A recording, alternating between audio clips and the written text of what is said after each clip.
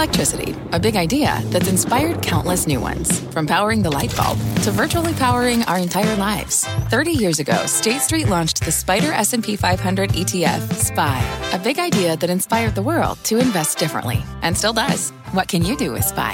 Before investing, consider the fund's investment objectives, risks, charges, and expenses. Visit ssga.com for a prospectus containing this and other information. Read it carefully before investing. SPY is subject to risks similar to those of stocks. All ETFs are subject to risk, including possible loss of principal. Alps Distributors, Inc. Distributor. Kelly, thanks so much. Welcome to Closing Bell. I'm Scott Wapner. This make or break hour begins with the countdown to tomorrow's inflation report, your final stretch to get ahead of that, and what it really means to this rally. We'll ask two market guests that very critical question in just a moment. In the meantime, here's your scorecard with 60 minutes to go in regulation. The Dow getting a big boost today from industrial names like 3M and Ingersoll Rand and Boeing, which posted more strong delivery numbers. Dow's good for 0.75%. The ETF that tracks industrials, by the way, hitting a new all-time high today. Salesforce is helping tech. Rates, well, interest rates, they've been mostly lower ahead of that CPI print in the morning. There's your NASDAQ, 34 points, 0.25%. Brings us to our talk of the tape, whether it's time to lean into this market or back off and wait for a better entry point.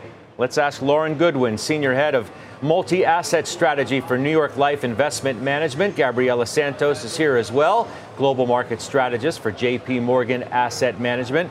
Both here at Post 9, as you can see. Ladies, welcome. It's good to have you. All right, Lauren, you first. What's really at stake tomorrow, CPI? Not a lot.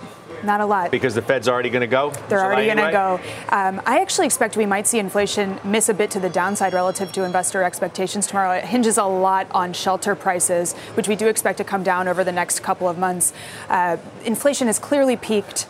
It's likely to move lower over the next several months further from here. But the reality is that core inflation and that super core PCE inflation that Chair Powell pays attention to, that is still too high, and wage growth, which we saw on Friday, still too high. And so from an investment perspective, the trend is known. Hikes coming in July. All right. Gabriela, do you share the same view? Tomorrow is, a nothing burger since the Fed's going to go. Anyway, by the way, most firms on the street think you're going to get headline around, 3%. And you get core around the 5% level. So maybe, give or take off of those numbers maybe causes a more dramatic move if it's more dramatically higher or lower than any of those projections. Absolutely. And of course, we look at the month over month figure, which are both expected to increase 0.3%. I think nothing burger for July, especially after the labor market report and recent Fed speeches. It really seems like we're good to go. And the market's already pricing in over 90% probability of that. But I do think there's interesting information there. We agree that there's a disinflationary process in place on its own. No need for further hikes. But given the Fed is intent on doing so, I think the important information around the super core is whether we're seeing a normalization in prices, confirming the soft landing narrative recently that's propelled cyclicals higher, or if we miss too far on the downside, we're slowing down too much, hard landing fears resurface, or if it pops higher, we're reaccelerating too much and we're at risk of a policy error. So it needs to be just right and miss just enough. All right. So what's the everything burger then? Earnings? If this is largely known, right? We think inflation's still coming down. The Fed's going to go in July. They may go another time. Is it all about earnings, which begin later this week? Earnings are certainly important, but we've already seen that headline revenues, while still positive in nominal terms, about 4.1% in the first quarter. We just got this information, negative in real terms, 1.1%. And the market doesn't care a whole lot. Now, we know that market expectations don't tend to start pricing recession until recession is hitting. But what will tell us recession is hitting may not actually be earnings. It's going to be the job numbers. And so until we see a meaningful deceleration in employment, market may not believe that this hard landing is hitting us, which I still expect is going to be the case later this year. There is a debate, on Wall Street as to whether, Gabriela, better than feared, which has largely been the case for the last few quarters, is good enough now. It was fine then, but it might not be good enough now. What's your view on that? So I do think, to your question, the everything burger really is earnings, just given that the whole return this year really has been driven by multiple expansion, up 17%. So earnings have got to start coming through. The trick with this earnings season is that expectations have not come down, as they often do, going into an earnings season, nowhere nearly as much as normal. So I do think beating those expectations is not enough because the expectations are not that low anymore. And for the earnings season, beyond just the macro read-through, for example, from financials coming up on the state of the consumer, I think really the focus is on margins, right? For both the stock market investors and bond market investors, are companies able to maintain enough pricing power, but not too much, where inflation then becomes a problem again, and we're back to talking about policy error and hard landing. So really, both CPI and earnings, it's really about finding a sweet spot here. So, Lauren, what's it tell you that, the Dow, around the highs of the day, we're good for 250. Rates are still elevated. We know the Fed is going to go. Who knows what CPI delivers tomorrow? And the market obviously doesn't think that earnings are going to be horrible, that maybe better than feared is still good enough. But what does it tell you that the market is as resilient as it is? It's not just tech. Industrials, for example, the ETF that tracks that space, all-time high today. And many of the names within that are having a great day. Look, I think it tells us what is typically true late in the economic cycle, which is that when you still have lagging indicators, meaning mostly the consumer, propelling the economy forward, the market, and specifically investors, don't believe that anything else is problematic, isn't going to happen. In fact, think that if equity markets were flat, let's say, the recession is imminent conversation would already be much more imminent. Mm-hmm. And that's why I think that some of this economic data that is sort of sitting just churning along with trend is convincing investors that a soft landing is still possible. Well, what if the leading indicators, which have all been reasonably weak, are signs of a trough? And that, the consumer hangs in these lagging indicators, as you suggest, and then the leading ones are as bad as they're going to be. And maybe that is in part why the market is as resilient as it's been. This is a question that's come up a lot lately because there are some early signs of housing, for example, starting to see green shoots, starting to rebound. And I don't think that it's likely that we're seeing a trough in any of the leading indicators just yet. The reason is that we haven't really seen a meaningful economic deceleration despite 500 basis points of Fed hiking. And we know from past experience that when the Fed hikes this way, and specifically when credit and lending standards start to collapse, that economic activity is liable to slow. We've seen it in liquidity sensitive sectors, but not so much in the economic sectors yet, including, as Gabriela very astutely points out, in profit margins. And so I don't think we've seen the bulk of the slowdown yet. It's still to come. But that's why I'm saying with them, why, if there's still, this fear of economic deterioration, right? If the LEI, the leading economic indicators, are so weak, why are industrials so good? I'm happy you brought out industrials. It's actually one of our preferred sectors. And I think it's related to a couple of things, the reasons that cyclicals have been doing better. Certainly the resilience in the labor market has increased the soft landing odds. Just, of course, it keeps income and spending on track. Mm-hmm. But I also think it's because there's a certain willingness from investors to look through what if we're wrong and there is a recession. It's a short one. It's shallow. It's a technical recession. Let's look through. And I think especially for industrials, that's important because it's a kind of sector that benefits looking through a technical recession from long-term tailwinds, which is the rise of industrial policy. We're spending again on the energy transition, on semiconductor manufacturing. These are all huge things. Reshoring. Right? Exactly. Reshoring production stuff of critical materials and of semiconductors. That's a huge tailwind for the sector, recession or no recession. But I get the feeling that neither of you are looking through, that both of you are reasonably negative still on the market. Both of you are adding to bonds, right? I mean, is that the correct takeaway from your view, Lauren? I would argue that actually a near-term, let's call it pessimistic perspective, is an optimistic perspective for investors. Because the quicker that you have a reset in the cycle, the quicker that you can have a pricing reset and that investors start to take advantage of some of the structural trends that we are seeing. Higher rates, higher income, structural investment in energy, digital transformation, the infrastructure that goes around it. In fact, we're seeing, despite some of these really really constructive long-term economic trends, investors being really hesitant to take advantage of some of the, let's call it, megatrend developments because they're so worried that the cycle might turn at some point. And actually, in a poll that we've recently done of our investment teams, even as recession expectations get pushed out further, positioning from a more bearish constructive perspective isn't changing. And that might suggest that actually there are some reasons to be more constructive when it comes to if a recession were to come sooner. What happens, Gabriela, if all of these predictions and this belief that we're late cycle, as Lauren suggested, doesn't mean that the cycle actually ends? So it appears that we're late cycle, but the economy remains strong enough. Inflation actually comes down enough. The Fed is, done sooner, and that you just restart a new cycle. And I think, remember, pre-pandemic, we talked about late cycle ad nauseum for years and years and years, and the market went up and up. So I think ultimately, even if we do get a recession or we don't, ultimately it's about calibrating your exposure towards risk assets. For us, there's simply no longer the case to be underweight equities, right? A neutral allocation makes sense. The reason to be so focused on adding fixed income, it's really the opportunity. Rates are going lower from here. So the window to capture these 15-year high yields is only here for a certain amount of time. The second one is for diversification to equities. Inflation's no longer the driving concern. And number three is just risk reward. If yields go up, the ag would lose 1%. If they go down, you could gain 12%. So that's why I wanted to ask you both about the risk reward. Yeah. Do you, Gabriela, do you not think that it's great for the second half for equity investors?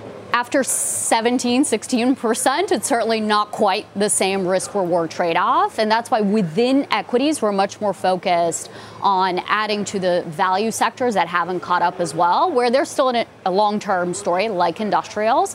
International, where we think there the pessimism is far too extreme, especially Europe, ex-UK, as well as China and broader emerging markets. And number three, all with a quality overlay, because it's not smooth sailing from here, recession or no recession. Sure, but if you want to add to the laggers, the assumption would be, to me, that you think there's going to be a catch-up trade. So if tech continues to perform reasonably well, and there is a catch-up trade, and you think those stocks are worth investing in, then that doesn't sound like a bad risk-reward environment for stocks. Beneath the surface, yes. At the index level, we might not go anywhere, but with a lot of flapping feet beneath the surface as you get some leadership change.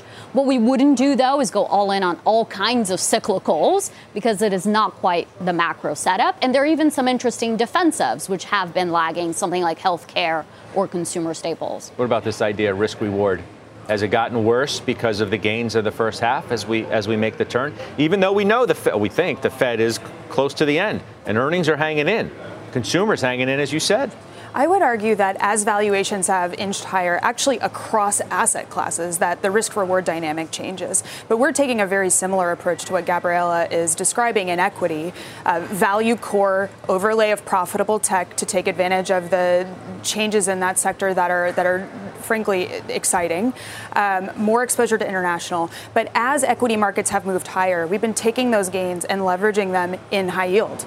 And that's not to say that the pricing opportunity in high yield has gotten better. Spreads have been tightening across credit asset classes, but the higher yield and the opportunity to take advantage of that income generation opportunity, that segment of the portfolio that can work for you in a different way, is still very attractive. Are we going to be reminded this earnings season, Gabriela, about why we are so excited about what's happening in tech, that that's going to remain the place to be?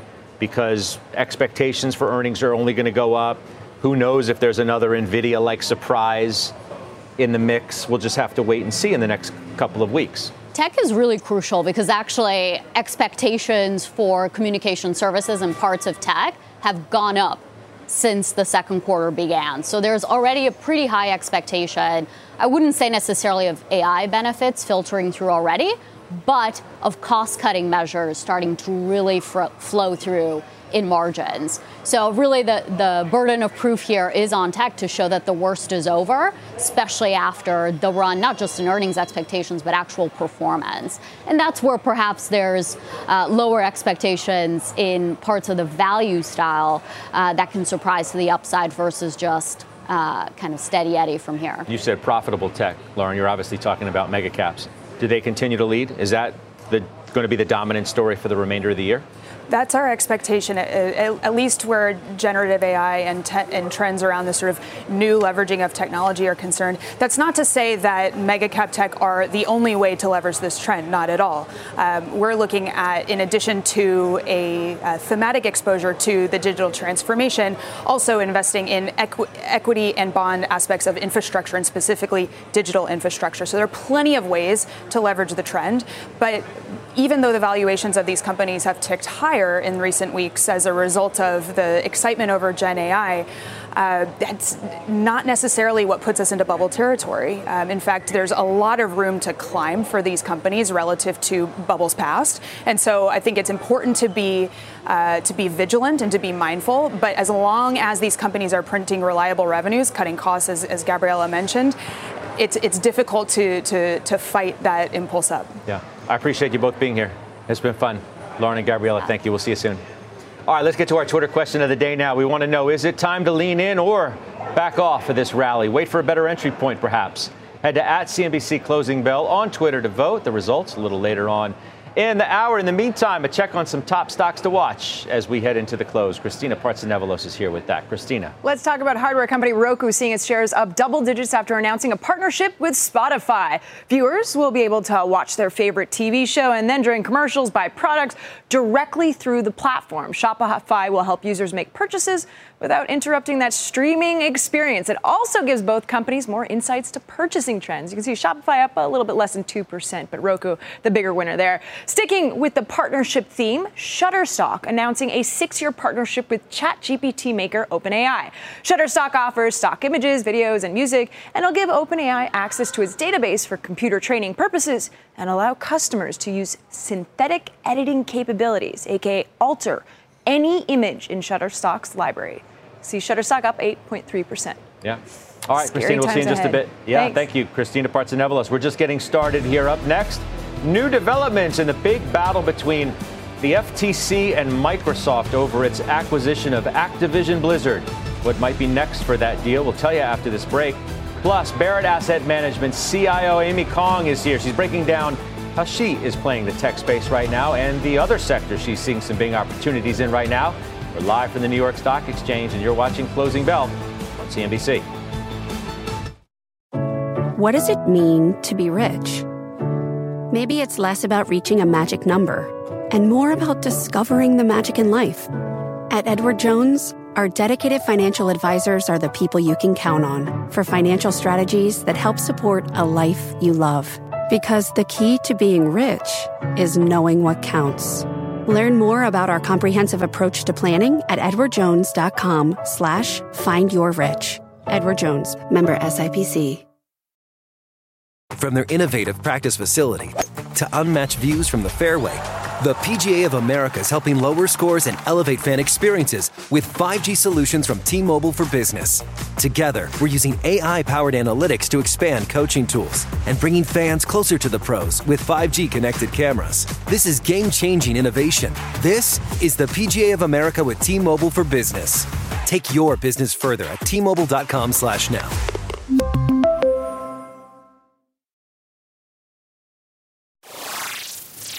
Welcome back. We're following some new developments today in the battle between the FTC and Microsoft over its acquisition of Activision Blizzard. Steve Kovac has the very latest. Steve? Hey there, Scott. Yeah, Microsoft won its case against the FTC with the judge denying FTC's request to block the deal. The FTC still has the option to appeal by midnight Friday, and it's unclear for now if they'll do that. Meantime, our David Faber reporting Microsoft nearing a deal with UK regulator, the Competition Markets Authority, after it rejected the transaction this spring. Faber saying Microsoft offered to divest part of its business and could close the deal as soon as Monday. As for the FTC case, judge says it failed to prove Microsoft would remove Activision's hit game Call of Duty from PlayStation and make it exclusive to Xbox. She also said FTC failed to prove Microsoft would have an unfair advantage in cloud gaming. Decision raises questions also about the FTC's track record under Chair Lina Khan, but it's going to continue. We're expecting the FTC to sue Amazon as soon as the summer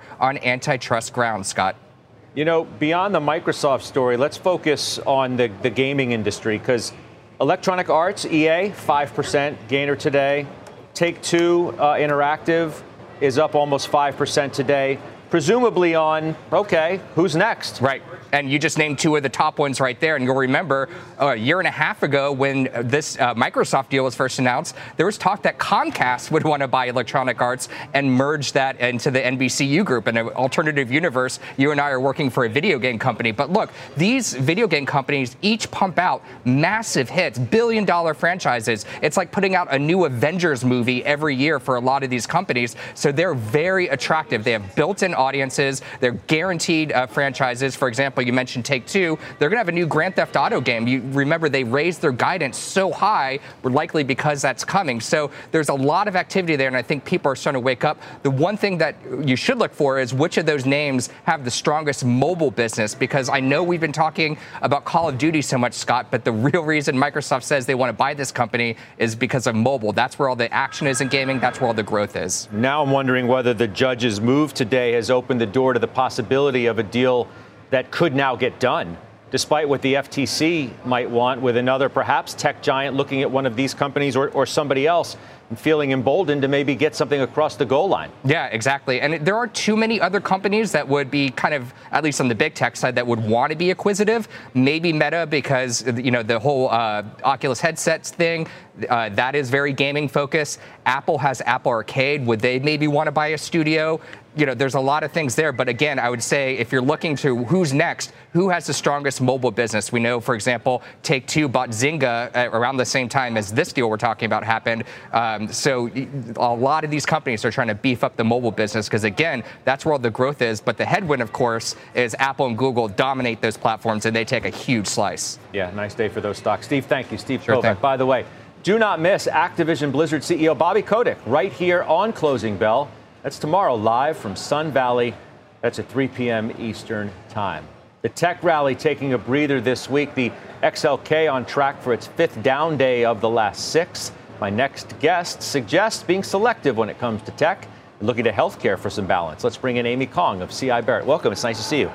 Welcome to our show. So big tech. Let's start there first before we get to healthcare, because you're Apple, Alphabet, Microsoft, and NVIDIA. Where do you think the bar is now heading into earnings season for these companies?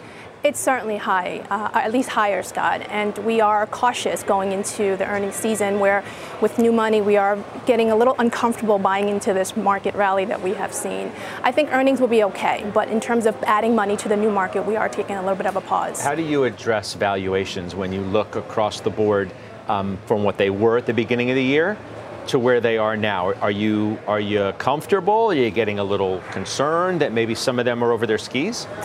You know, as an investor, you never say no to a rally, but when we look under the hood, we are uncomfortable in terms of how we've gotten there. Market multiple expansion has really been the key reason why we've seen this rally, not to mention the narrowness of the market expansion is really driven by the top 5, maybe 6 names. How are you thinking about AI in general and what it's meant to this space, the sort of hype versus the hype and hope versus what the reality is? Some folks talking about a bubble in the space. Or not? Yeah. The megatrend is there, and we do like the megatrend. But when you think about realistically, how do you execute that trend? There could be some bumps on the road. Regulation, I think in terms of thinking about talking to a bot of your medical history and getting some, actual medical advice, I think there's a little bit of bumpiness along the way, and it probably gives us probably a better window to get into some of these names. But when we think about AI, we think of it in a couple of different ways, whether it's hyperscale cloud infrastructure, Amazon, Microsoft, whether it's pure plays like NVIDIA, or even strategic consulting like Accenture. Those are names that we are in right now. So let me go through a couple of names with you. Speaking of valuation, your expectation for Apple going into earnings season, where that's one that people point to and say that valuation makes me a little nervous, over 30 times. And a new all-time high for that stock in recent weeks. It does give us a little bit of a pause. Same with Microsoft, trading at about 31 times. But we think about their PEG ratios, which I think is still reasonable right now. The fact that with Apple, their service segment, if you would, which was probably about 10% of revenues, growing to closer to 20 today, margins above 70%. I think those metrics give us a little bit more comfort levels owning these stocks over the long term. All right, let's talk healthcare. Great sector last year, undoubtedly. Laggard this year. Yeah. Second half going to bring something different? I think it's going to be case by case, right? Large cap pharma has probably been taking a pause with regards to divesting. We've seen that as a trend. I think they're probably going to pick up M&A between now and maybe next couple of quarters, and that could add a little bit of excitement. Biotech, depending on which types of companies we're dealing with, I think there could be some excitement there, whether it's within large cap biotech, whether it's eye diseases or weight loss, you name it. I think we have to be very selective. Managed care is taking a little bit of a breather after outperforming last year. I think we're probably going to hit a little bit of bumpiness with regards to the elections coming up in 24. What about medical devices? Because Thermo Fisher is one of your top holdings. Yeah, we like them, but I think they're taking a little bit of a pause this time of the year just because they've had that COVID pandemic hype, if you would, and a lot of these companies are starting to really normalize their earnings. Lastly, real quick, JP Morgan. I mean, the banks get everything going in earnings, and this is actually the best performing large bank of the year stock. Yeah. It's one of those set it and forget it kind of stocks. Valuation is a little bit on the higher end. We think earnings coming into this at the end of this week actually could be okay, but loan provisions probably will tick higher for some of these larger banks. We'll see you soon. Thanks for being here. Thanks, Scott. All right, that's Amy Kong joining us right here at Post 9. Up next, doubling down on the bear case. Cantor's Eric Johnston is back ahead of tomorrow's crucial CPI print. And while some have flagged this as a positive catalyst for stocks, he's still not so sure about that. He defends his stance next. And later, the star tech analyst Dan Ives is out with his Q2 tech earnings outlook. He gives his forecast, his top pick in the space. We'll do it ahead on Closing Bell. From pit lane to podium, the Las Vegas Grand Prix is providing fans a race day experience at the speed they deserve. With the help of T-Mobile for Business, our 5G advanced network solutions are powering race day operations with event-wide connectivity. From streamlined gate entry to an immersive app, giving fans blazing fast access to the sport they love. This is accelerating innovation. This is the Las Vegas Grand Prix with T-Mobile for Business. Take your business further at T-Mobile.com/now.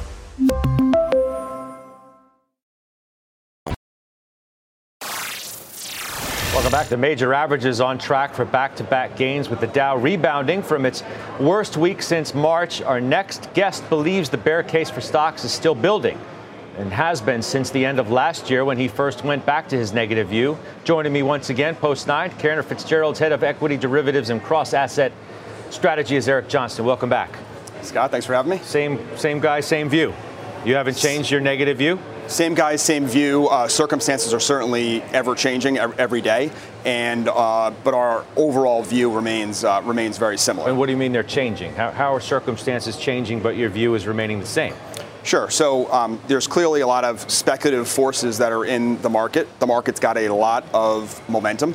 And I think if I was just looking at price, I didn't know anything about fundamentals, I would tell you that stocks look attractive. But there are fundamentals. And ultimately, I think owning stocks and playing that momentum, the speculation, is playing with fire because the fundamental backdrop is extraordinarily poor. Valuations right now are at excessive levels relative to rates and on their own.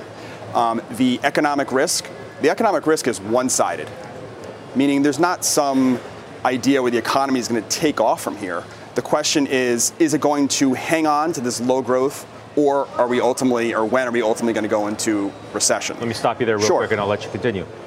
You could make that same case more than 12 months ago, that the economic risks were one-sided then. Yes. I can easily look now over the period of time and say, I actually think the economic risks are better today than they were a year ago. Yeah, I would disagree with that. So excess savings, they go down every day. They're still there. They go down every day. They're a lot lower today than they were 9 months ago. Student loan moratorium has been in place the entire time. That's coming to an end in the September, October timeframe. Credit card balances. Credit card rates continue to go up every day. Right? Every day, the consumer is paying more. It's up 500 percentage points over the last year on over $1 trillion. It's not like delinquencies are exploding, though. No, but the cost to the consumer is rising and is going to crowd out, and we're already seeing some of this, crowd out other spending. But why do people like the Delta CEO, Ed Bastian, why people buy airline tickets on their credit cards, presumably? Yes. Why does he keep talking about unwavering demand if the situation is getting so bad? At the moment, there is unwavering demand for Service. Certainly most parts of service, whether it be cruise, airlines, etc. But that's only one part of the consumer dynamic. There's restaurants, and of course there's the big goods market, which is faltering. The Johnston Red Book number came out today. It was a weekly number, it's real time, minus 0.4%, the lowest since 2020. And that's with inflation at 4 or 5%, which means that the unit sales are dropping very sharply. And so it is a backdrop where not only do you have that going on, but you're also fighting this overall inflation dynamic, right? Which from a big picture perspective means the Fed is still going to be lingering out there as long as we are at these asset prices and an economy that has not rolled over yet. That's going to be a sort of a dampening effect on the overall level of the market. Not if inflation continues to come down. So if inflation comes down, first of all, that's a negative for earnings. Earnings have benefited from inflation. That's number one. And number two is, sure, inflation's absolutely coming down for sure. But to get it to 2% on an ongoing basis, not a one-touch, right, because their average inflation target is 2%, is going to be challenging when the economy is still doing what it's doing today, which is not rolling over hard yet, and with asset prices where they are. And I would also bring out another point is that, the Fed is potentially done with the rate hikes, but quantitative tightening from the Fed and from the ECB is going to continue, and that is meaningful. And then we have the Bank of Japan out there, right, who's had accommodative policy for a very long time, that not today, not next month, but sometime probably in the next 6 months is going to then pivot to a hawkish tilt. Why is the market why is the market where it is? Sure. If things are so bad and the risks are so asymmetric to the downside, why are we where we are?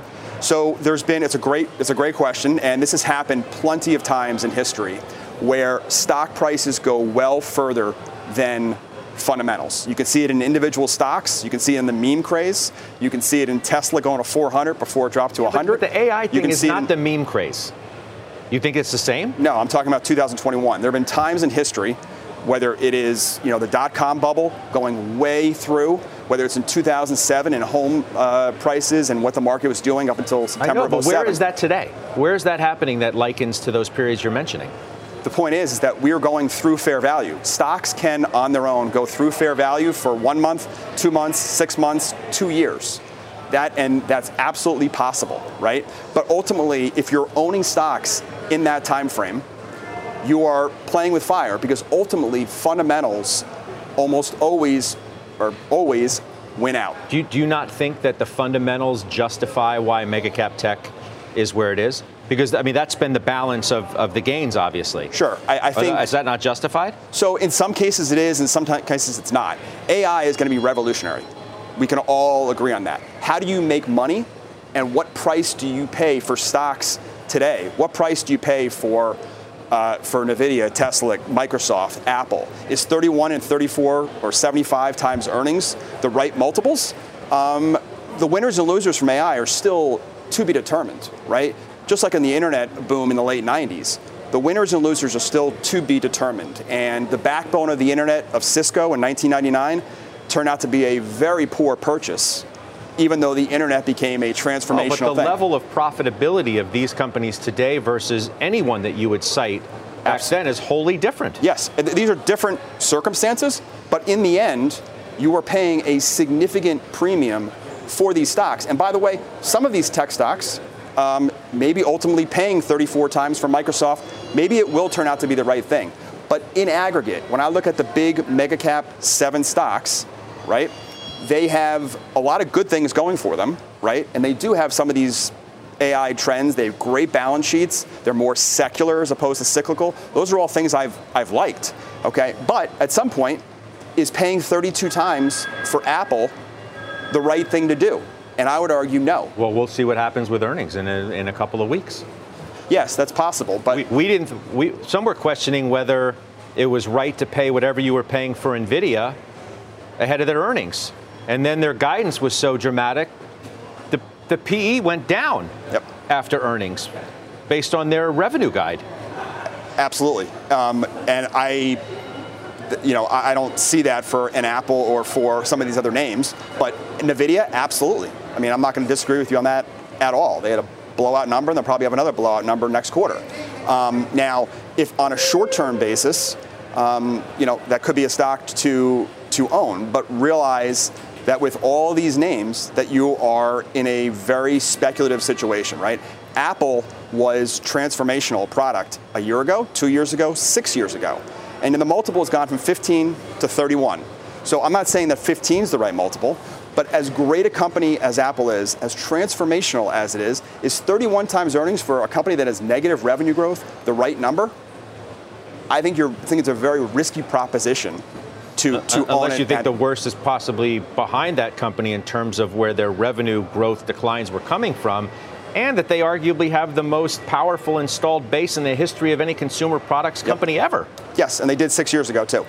I've been using AirPods, CarPlay, the iPhone's been attached to me for a very long time, right? And the market has decided right now to pay 31 times for it. And as okay as it sounds right now, and the stock has significant momentum, I think you have to realize that you're owning something at a very expensive price, and there could be consequences. To be continued. Yes. To be continued. We'll talk to you soon. Thanks for having me. All right, that's Eric Johnston joining us once again. Up next, we're tracking the biggest movers as we head into the close. Christina Partsinevelos is standing by once again with that. Christina? Salesforce hiking prices for the first time in years, and the odds of a spot Bitcoin ETF winning approval in the U.S. just went up. Those stories next. About 15 minutes to go before the closing bell. Let's get back to Christina Partsinevelos now for a look at the key stocks she's watching. Christina? I'm watching Coinbase shares because they're jumping on optimism on the potential U.S. approval of a Bitcoin ETF. The Chicago Board Options Exchange has confirmed a surveillance sharing agreement for 5 of its spot Bitcoin ETFs. So what does that mean? The SEC can use these surveillance agreements, to consider making changes to trading rules for new derivative products. That means the odds of a spot Bitcoin ETF winning approval in the U.S. just went up, and that's why Coinbase shares are almost 10% higher. Salesforce is climbing higher after the software provider said it will be raising prices by an average of 9% starting next month. This marks the company's first price hike in 7 years, as many tech companies are increasing spending to incorporate what else? AI, artificial intelligence, into their products and services. Shares up 3.6%. Got it. All right, appreciate it. Christina, Thanks. Thank you. Christina Partsinevelos. Last chance to weigh in on our Twitter question. We asked, is it time to lean into the rally or back off and wait for a better entry point? Head to @CNBC Closing Bell on Twitter. The results just after this break. The Twitter question, lean in or back off? Oh boy, look at that. Virtual tie, back off, barely winning. That's very interesting. Up next, we're talking about this rally. We're talking about the retail rally. Amazon Prime event kicks off. We're back in the market zone next.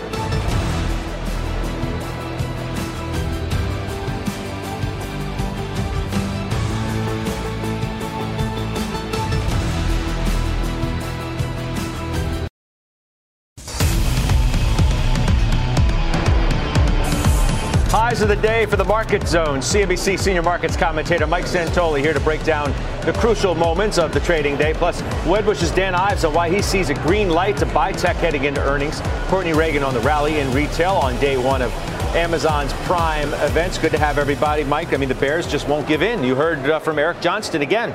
Yeah, the macro bear case hasn't really budged, largely because it does rely on a lot of these things that take a while to show up. So you can sort of pin yourself to the long lags, all these things that have been in place. The fact that, frankly, the Fed has wanted to restrain the economy, so isn't it going to happen? Now, I think what's interesting is the market itself, and you kind of alluded to this, it's levitating here in the short term.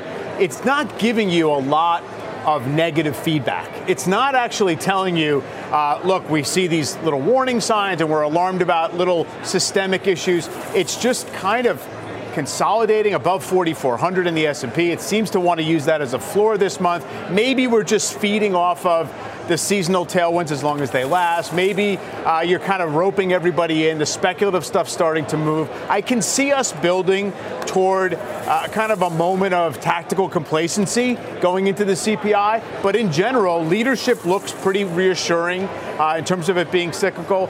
Credit looks okay. So we'll see if anything disturbs that picture or if we're really just kind of emptying the tank on some of these bullish factors. Dan Ives, I feel like we have a game of red light, green light for technology. Red light to some is valuation. Green light to you, earnings and the fundamentals. live up to the billing of the valuations? I view it as a bright green light because ultimately I think fundamentals across cloud, across consumer, across big tech are going to be much better than expected. And I think what we're starting to see with CIOs is a definite change in terms of an uptick in spending. And that's why when I look at what's happened in Redmond with Microsoft, I continue to think that's on track toward $3 trillion. I think it's just going to be another quarter that shows more and more share gains. I look what's happened on cybersecurity. I look at Apple on the consumer side. Scott, to me, it's a table pounder on broader tech going into earnings. But isn't all of that already in the stocks to some degree, just given the gains and the valuations where they are now, Dan? I think to some extent, AI, in my opinion, it's a 1995 moment. I think it's the most transformational tech theme we've seen in 30 years. I don't believe it's in it. And I believe we're talking about much a broader rally across small and mid cap. And when I look at large cap, I think those continue to lead here. And a lot of bears, they'll come out of hibernation, coming into earnings. But I think these numbers across the board send them back into hibernation. I don't know, some of these bears may never come out, given their views. Dan, thank you. That's Dan Ives. Courtney Reagan, I'm looking at Amazon, day one of Prime Day. 1.25% higher. Yeah, that's interesting, actually, Scott, because that's better than what we normally see from an Amazon performance on Prime Day. Since 2015, shares of Amazon actually fall on average just 0.2%, though, during the event. But then they gain it back, plus a little the following day. What are we expecting this year? Well, Insider Intelligence does estimate that Amazon's Prime Day sales will increase 10% over what we saw last year, totaling more than $8 billion. Worldwide, sales for the retailer could be nearly $13 billion. It does prove to draw incremental sales, though, generally for online retail overall during the event. Best Buy, Target, Walmart, those are at least among some of the retailers that offer competing sales on or around Amazon's Prime Day event. And Adobe does forecast that the two-day Prime event will drive more than $13 billion of total U.S. online spend. So others get to participate in this, too. That's 9.5% more than last year. And to your point, we are seeing some retail names rally today. The XRT and the iBuy online retail ETFs, both outperforming the broader market. Look at the iBuy ETF, more than 3.5% higher. Etsy, Burlington, Revolve, those are among the leaders in the XRT, that broader retail ETF, up 6% or more. But then you've got Peloton and Affirm. They're leading the iBuy ETF. And interestingly, Peloton products are being discounted some on Amazon today. The online behemoth, of course, also offers Affirm financing. So perhaps there's a halo effect for some of these names. But generally, retail just kind of becomes in focus on a day like today. And then we're all waiting for the CPI report. So how will inflation play on the consumer psyche? We could see things turn around or not. We'll see. Yep, Court, thank you. Courtney Reagan. I'll turn back to Mike Santoli just to take this mega cap tech conversation. Since we're talking about Amazon, Ives is still to your left where we're talking about mega caps. Major flashing green light, he says. Look, they were bought on every dip. Yesterday we had that mechanical sell-off in the 6 largest names, and most of them have found their footing here. I think that's probably going to be a pretty stubborn response pattern. That said, if I look at the way Apple has traded this year, I keep pointing this out. It's at too perfect a 45-degree angle to say that it's responding to new information about Apple's business.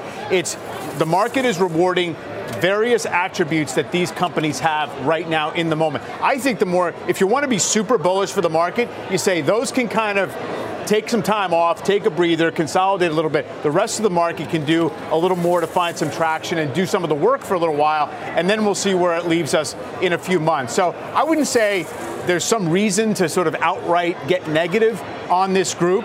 I keep pointing out for the whole market, anywhere between here and 5,000 on the S&P, it seems like we're going to get stretched before we get anywhere close to that. But we were at 4,800 over a year and a half ago, okay, with a smaller economy and lower earnings, and with 500 basis points of Fed tightening ahead of us. So, you can't say that there'd be something wildly off base if we traded higher from here, even if valuation gets less friendly and we're starting to see some crowding again into the biggest names. Dow's good for near 1%. Now, we're just about the highs of the day as we have 1 minute left in the session. What do you make of industrials broadly, the XLI at these elevated levels? I think it's one of the more reassuring things about the internal action in the market. That said, I looked at the industrials in terms of what really is working. It's not necessarily the conglomerates. You have pockets like machinery, and engine makers and things like that.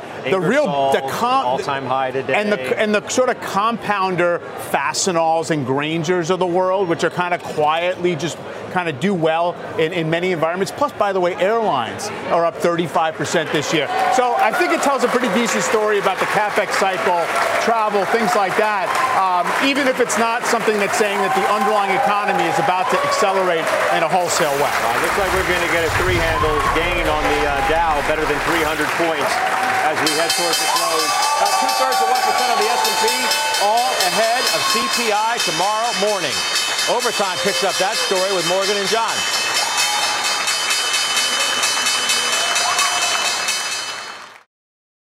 From a flat tire in the city to a dead battery on a distant drive, AAA is partnering with T-Mobile for Business to accelerate response times and get more drivers back on the road fast. Our nationwide connectivity powers location telematics, so AAA's fleet can find stranded drivers quickly while being fully equipped with the in-vehicle tools to have answers when they get there.